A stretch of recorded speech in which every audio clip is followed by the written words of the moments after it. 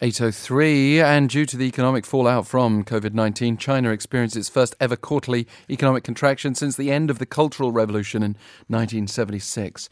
While most businesses in the country are open, China remains stifled by the pandemic. For further discussion, we have Mr. Nick Marro, lead analyst at the Economist Intelligence Unit, on the line.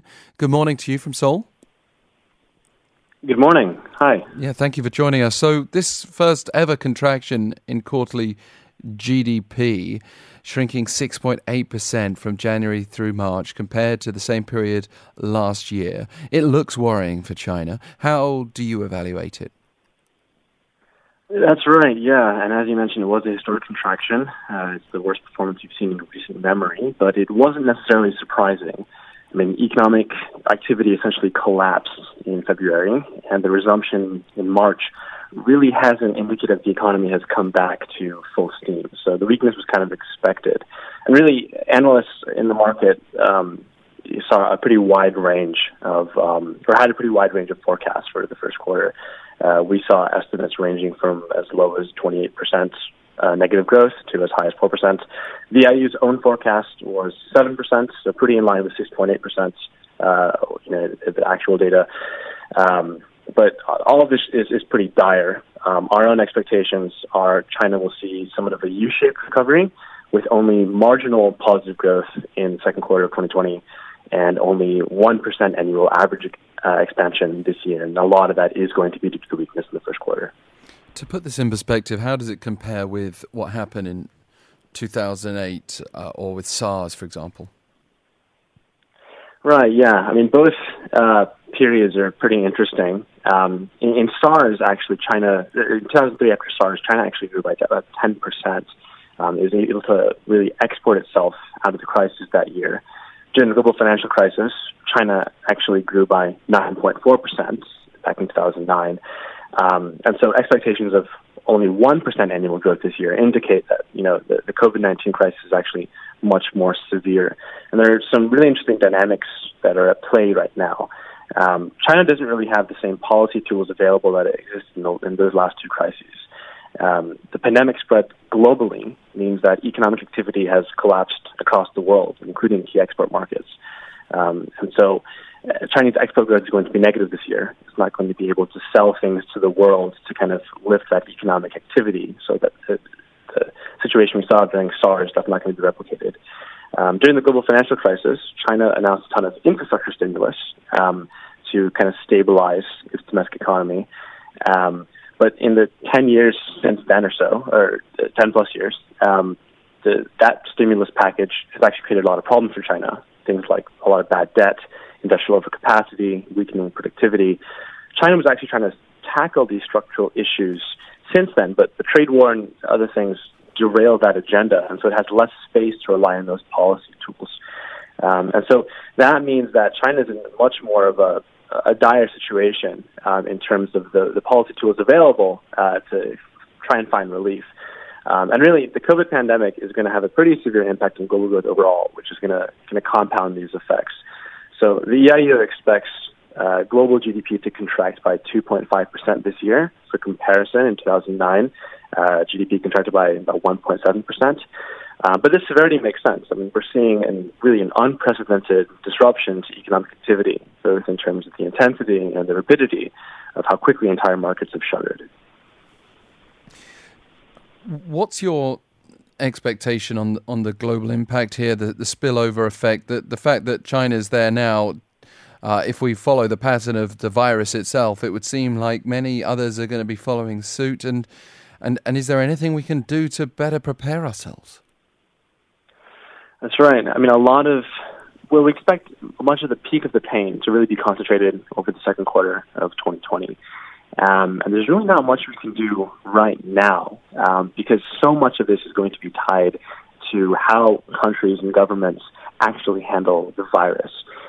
It's things like social lockdown or social distancing measures, lockdowns, quarantines, things that flatten the curve, which are really going to be key in terms of how governments first handle the healthcare aspect of this before moving into restarting economic activity. And there's a huge risk that lifting lockdowns too quickly could lead to say, a second wave, or could erase some of the stability that we've seen in fighting the virus so far. That's a really big issue that we're seeing with the U.S. right now. I think that's the most prominent news story. But we're also seeing that in other parts of the world as well. Pakistan, Indonesia, areas where social lockdowns or social distancing measures have been quite controversial. Governments have to navigate this very fine line between protecting the economy, protecting jobs and people's livelihoods, with protecting kind of people's own health and minimizing the human cost of the virus. In terms of things like contagion and the spread from China, we're actually looking at broader international developments.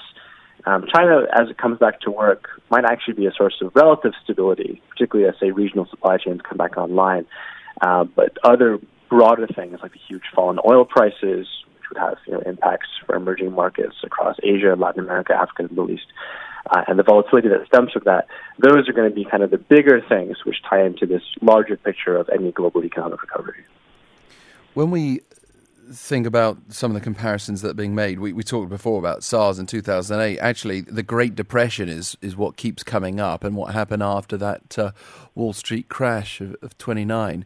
And the images from that era of long lines of people searching for jobs, searching for food, searching for anything to get through it. It looked like a particularly bleak era. Most of us listening now will obviously not have come close to living through it, but what's your view on comparisons like that? Yeah, personally, that's something that I've looked at as well, and it is pretty worrisome. It's not just the economic situation, but like you said, the situation with people's livelihoods, but also the diplomatic situation too. I mean, the Great Depression preceded a decade of crisis and warfare, and we saw the world get plunged into World War II. I'm not saying that that's going to be an inevitable outcome of this, but we are seeing diplomatic strains between China and the rest of the world really intensify. We have specifically an eye on U.S.-China relations, and the deterioration in the U.S.-China bilateral relationship. I mean, that's been an ongoing story since the trade war, but in recent months, the rhetoric has really picked up to alarming levels. Both countries are really trading barbs over who's responsible for this. It seems that this is a strategy on both sides to deflect criticism of their handling of the event, but it's kind of spiraling in a sense. Both sides are kind of, through official channels, actively promoting conspiracy theories. That suggests to me that, number one, any joint effort by the world's two largest economies to come together and fight the virus, that's probably going to be pretty unlikely in the immediate term. And that's a loss for the entire world. The resources and the coordination that could benefit from that won't come together. The second thing is that once the world does emerge from the ashes of crisis, what will the world look like? Not just in terms of disrupted trade and economic links, but also will these political fissures still remain? Will those tensions lead to other disputes? And what will be the consequences of these disputes? I think that's going to be a very interesting, potentially pretty dangerous question looking forward in the period from 2021 onwards. Another controversial question at this point, though, is how exactly this outbreak started. And because of some of the mystery that remains, there are certainly areas of fuel for conspiracy theories. One of the ideas that seems to persist out there is that China stands to gain overall from this pandemic, even if it's suffered this economic contraction in the short term. What's your view? Is China, regardless of the conspiracy theories about how this outbreak started, is China a country that does stand to gain more than other countries out of this, out of these ashes that you described before? And are there any other nations that we should be looking at in that respect?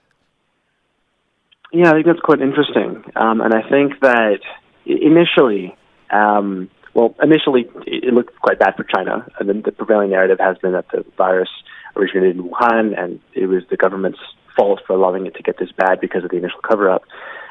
But when it looked like China had some success in stabilizing the pandemic domestically and then engaging in pretty altruistic diplomatic efforts to help other countries. That narrative seemed to be turning.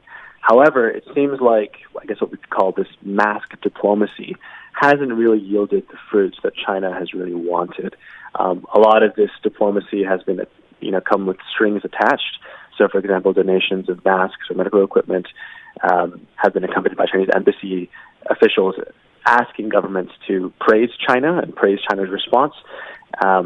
Any kind of criticism or attempt to have a more nuanced discussion in terms of how the virus started in China, how that might be a result of the political dynamics in the market. China has reacted very defensively and aggressively to that.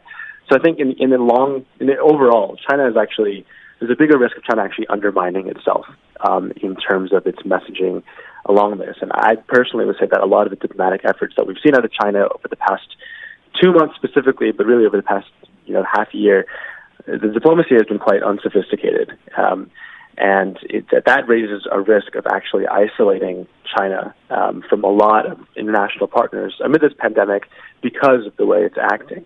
I think that's not going to be the case for everybody. So if you look at, say, Belt and Road countries, for example, we could conceivably see something like a medical or a healthcare component of the Belt and Road as China tries and plays that angle to enhance its support for developing countries. That could push some markets, particularly in, say, South Asia, Southeast Asia, Central Asia, more into China's orbit. But that was a trend that we've been seeing for a while now. And absent any major disruption, that was always going to kind of be the outcome.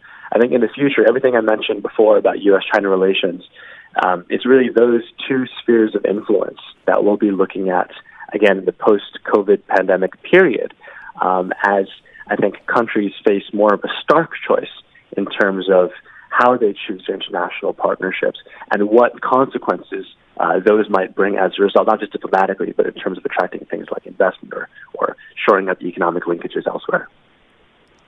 Before this outbreak, there was very much a push for relying less on fossil fuels. We're now in a situation where oil is remarkably cheap, and perhaps countries like China, the world's second largest consumer of oil, its biggest importer, would benefit from cheap oil. This oil situation that's occurred as a result of the pandemic, what's your view of that and how it will impact not just China but the wider world? Right. Yeah, well, China normally does stockpile when prices are low. And so we were expecting that, I think, back a couple months ago when the OPEC price war started. And so, that is one area where it will benefit. And then for China, lower imported oil prices will help bring down things like consumer price inflation, which impacts, regular people a lot more than, say, a headline contraction in GDP. And inflation in China has recently been quite high. That's due to separate things. Pork prices, which are a staple Chinese meat, have surged because of the African swine fever outbreak. It's been very difficult for Chinese policymakers to control that. So cheaper oil prices should, be a positive there. In more kind of economist terms, cheaper oil prices should also lead to something called import compression on the current account. So that would help China maintain a current account surplus this year.